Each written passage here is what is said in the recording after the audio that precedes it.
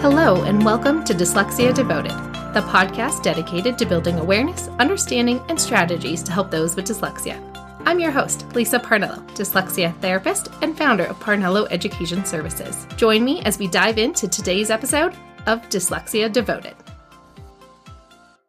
Hello, and welcome back to another episode of Dyslexia Devoted. It has been a fun week around here. I'm going to call it networking season, which I didn't know was a thing because, I'm an educator. Most of my life is spent with children. And this past week, I've gotten to have so many opportunities to meet with fellow educators in the local area, other people who have small businesses like mine, and it has been so great to make connections and learn how we can help each other out and join in this season of supporting each other. It has been great to connect with other educators and with schools who are looking forward to helping their educators better understand how kids with dyslexia and all kids really learn how to read so that they can keep improving their practices. So I'm excited that that is just a small piece of my business in addition to helping kids is helping schools. I love being able to help them make changes for the better so that all of their students can be successful with or without a learning difference. Now it's the start of the school year. How's it starting out for you? Are you a parent? Are you an educator? Which way is it leaning? I know I've had school years that go both ways. Some feel fantastic from the very first start, and other ones are a pretty bumpy start. Welcome to episode 67 of Dyslexia Devoted, called The Beginning of the Year Speed Bumps. Now, as my clients are getting into the school year, we always have what is called the honeymoon period where everything is great for the first few days, and then reality sets in. So this is when I like to ask the kids how things are going. And sometimes I get a fabulous response like this one. I'm actually going to quote a student and what he said to me the other day. "I was horrible in school when I didn't have you, and now I think I'm the smartest kid in the class." Now that's the answer I hope for. Something along that line. That's my dream. But in reality, that's not the way it goes for a lot of my students. There are a couple of my older kids that we've just come to learn there will be a speed bump at the beginning of the school year. When it hits, kind of varies. And sometimes it's in November when we realize everything is falling apart and the kiddo just hit it and just didn't mention how bad things were going. And sometimes it is in September. So let's bring it up now because this has actually been my goal for my older students is to tell me about the speed bumps as soon as possible. If you don't tell me things are wrong until November, it is very hard for me to help you save your grade. But when you tell me right away, then things get easier faster. So this week I actually celebrated a child in tears. Because do I want that child in tears? Absolutely not. But they did not wait until November to tell me there was a problem. We talked about it in the very first week of September, and that is a huge accomplishment. We need students to be able to know that there is help for them when things get hard, but they have to tell you they need help.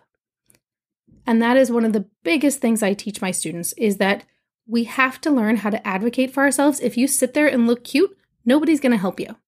You need to be able to speak up for yourself in a polite way that gets you the help you need. For this episode, I'm speaking mostly about my late middle school and into high school students because this is where it is really important because a lot of times by the time we see the kids getting older, we release some responsibility and try to make the kids handle things themselves and only step in when we need to. At least that's the goal. One of the things I've seen every single year is that students think that they're okay and they think they can do it on their own, and then something terrible happens, like they fail the very first test. And this feels pretty horrific for these kids. So automatically, the very first time you get a grade in a class, you now have an F. The biggest thing that I have seen leads to this is because they don't know what to expect. A lot of times our kids with dyslexia need a structure and a plan and need to know what to expect. The beginning of the school year, each teacher is different and you don't know what to expect. So for one student, they got a terrible grade on a test, but it turns out they studied the opposite thing. The student thought they needed to study what was in their textbook, and instead they needed to study what was in the PowerPoint presented in class. And that was two totally different sets of information, so the student failed the very first test because they didn't know what was expected. Now, after so many years of working with my students in various grade levels, especially as ones have grown up with me over the years, some have gone all the way from being a third grader to being a junior in high school. It's really great to see them over the years, and one of the highlights of that is being able to notice a pattern. And one of the things I've seen with so many of the kids as they get older is they don't know what to expect from their new teachers. When it comes to giving tests, some teachers are pretty explicit and they will tell you exactly what will be on the test. And other ones just say, there's a test on Chapter 2 on Monday. Now, is that the equations from Chapter 2? Is it the words in the paragraphs in Chapter 2? What is it? And so we need to help our students learn how to advocate for themselves. Even if they don't always need our adult help, we need to teach them how to ask their teachers what to expect for the test. Can you please tell me what the best way to study for this test would be? The other thing I notice at the beginning of the school year is not knowing where to find all their assignments. When the students have started at a new school in a new school year, it is always different where they're going to find their homework. I have one school that never posts the homework anywhere, and it is the bane of my existence because I have multiple students that come to me from that school, and nowhere does it have their homework posted. The kids are just supposed to magically remember. Have you met kids with dyslexia? Executive functioning is a major problem. They aren't able to clearly organize all of their materials a lot of times until they've gotten some practice. And guess when they're supposed to practice that? Middle school. Their school does not set them up for success, and it drives me bonkers every year because it becomes this funny little game of guessing where we might find the assignment for this teacher this year. Because it's not always in the same spot. There is no uniformity whatsoever in the school, and each teacher is completely different, and it's very challenging. If I can't figure it out, and I'm a grown adult who's worked in education for nearly 20 years, how on earth is a 12-year-old supposed to figure it out? This is when us as adults who work with children need to help the students set up a system that works for them. If the school is not setting up a system that works for them, make your own. There was one day that one of the kids and I were organizing our planners together. She got her beginning of the school year planner out. I got mine out. We sat there. We wrote down all the vacation days that the student had in school so that way I knew what days she wasn't going to have me. She knew which days there was going to be a special event at school so she could plan ahead for that. She was able to mark out when her outdoor ed trip was going to be, so she knew that she was going to be out of town. Therefore, any other assignments would have to get done before or after that trip. And knowing she would probably be tired, she knew she had to get her assignments done before she went on the trip. All of these things often need to be done with some assistance. Eventually, they can become natural, but it is something you need to help them get started at the beginning of the year. This is one of the every single year school speed bumps. Every student I've ever met, it always takes a little bit of a learning curve to figure out where are my assignments, when are they due, if I forget what my assignment is, where can I look? And if you have a student who struggles with that, you can help them by teaching them how to use a planner, and in the wonderful world of technology, a lot of times teachers will write the assignments on the board. So I often will encourage my older students to take a picture with either their iPad or their Chromebook or their phone, whatever device they have, because every kid has some form of device half the time now. I will have them take a picture of what their assignment is. Some of my students, when they come to me and they've written their assignment, I have no idea what it says. It was some sort of gibberish that used to be in teacher shorthand that was a version of the assignment but said with less letters, so it may not even be the whole word, and then the student copied it wrong, and who knows what it says by the end of the day. So sometimes being able to take a picture of the assignment, that is super helpful and super fast. Students who take forever to copy something from the board end up being late to their next class, and then that's really frustrating. So if you can set up a system where maybe they can just take a picture of what the assignment is, that can also be helpful. Whether it is a picture of where the teacher wrote it down, or if a friend has really great handwriting, taking a picture of their notebook and what the assignment is, that is also another fantastic strategy. Either way, it is a major speed bump for most kids is being able to figure out their assignments, where they're located, and how to keep track of them. So that is completely normal and expected. They will probably fail a couple times and not remember things. There was one student who came in to me and says, "So I was the only kid who didn't do my homework, but I didn't even know we had it. Apparently we're just supposed to check the calendar for our homework." And I was like, yeah, that's usually a pretty normal place to look for your homework, is on the digital calendar. And she goes, "I didn't know to go look there," when all the rest of the class knew. So clearly it was mentioned somewhere along the way, but that student kind of missed the memo. So our job is to help kids create a routine so they don't keep missing the memo. The last beginning of the year speed bump I wanted to talk about today is teacher personalities. As students get older, they have a lot of teachers. They go from having one teacher they get to know really well, they know what to expect from them. They know what will make them mad, they know which things will make them happy, and which things will irritate them and drive them crazy. When a student sees 7 teachers in a day, or in a week, depending on the block schedules or regular schedules or whatever your school does, it becomes a lot harder to get to know the expectations of the teachers. When you only see them for 40 minutes twice a week, it's a slow learning process to figure out what that teacher expects, how lenient they are on certain things, how flexible they are for accommodations, and that causes a lot of speed bumps and usually a few tears.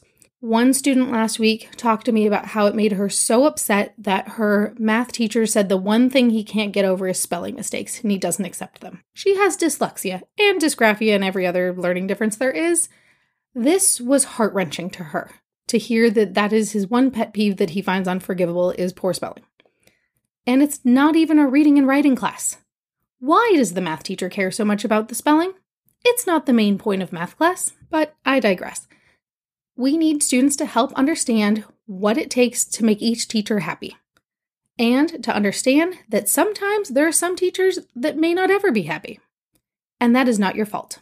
When I help kids, especially those middle and high school students who are back in general education, they've gotten their reading and their writing under control, but it's dyslexia. It doesn't ever go totally away.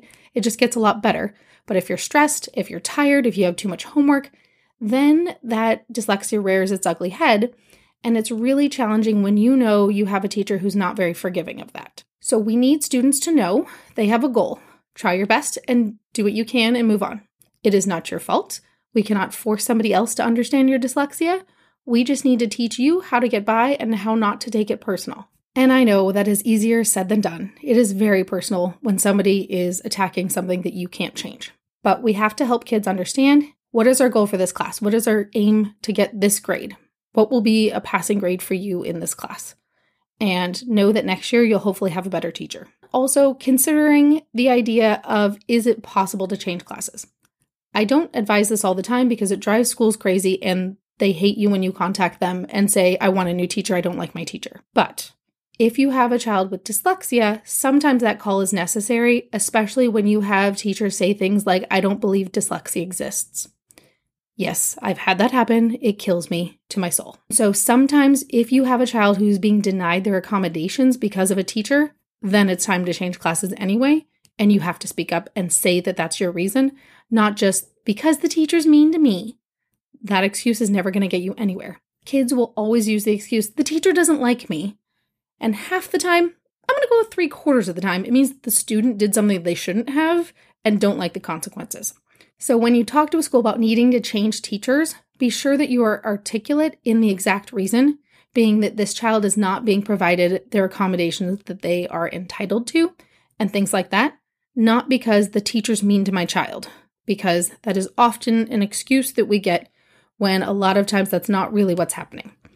But occasionally, it really does happen where a child is not getting the accommodations that they need and deserve to be successful, in which case that is very warranted to change classes. Then we have the flip side. Which teachers are really great resources?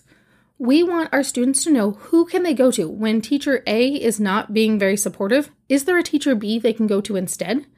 Like, I know some of the kids that I work with have some version of a resource room. They call it different things depending on the school. And they have really supportive teachers in there that can help them. So we want to make sure that students know to do their best with the teacher who's less than flexible, and then know who else can they go to get support, because there's usually somebody else they can get support from. So figure out who that is and help the student identify where they can find them and when is a good time to probably try to talk to them. Okay, let's wrap it up for today and revisit what are some of the things that cause speed bumps at the start of the year. The first is testing expectations. Often this is the biggest, hugest tear-causing one that we see, is that they will fail the first test because they didn't know what to expect. But this happens a lot, and then they can usually pass the tests after that, as long as they start learning the routines of how are tests usually set up in this class. The next speed bump is assignments. Knowing where to find them, and knowing how to access them if they've forgotten them, and where to get it and all their information.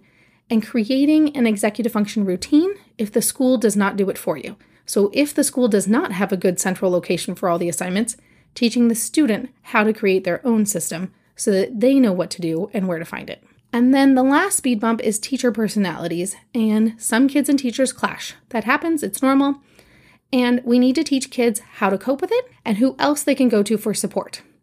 If there is a teacher truly not giving the accommodations and not giving things that they are entitled to give to a student with learning differences, then you go to whoever is higher up and learn how you can get the class changed, and be sure it is not something like, he just doesn't like my kid. No, this child is being denied services that they have a right to. And that is the thing that you need to point out. A lot of times there is a favorite teacher where a bunch of kids all want to be in their class, and we need the administration to know that's not the case for this specific kid. It really has to do with denial of services for their accommodations.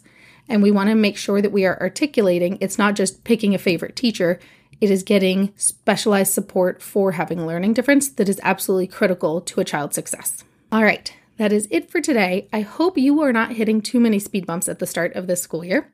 And if you are, hopefully it is smooth sailing after you pass over them. If you are enjoying these episodes, it would mean the world to me if you could share this episode with a friend. And I can't wait to see you next time.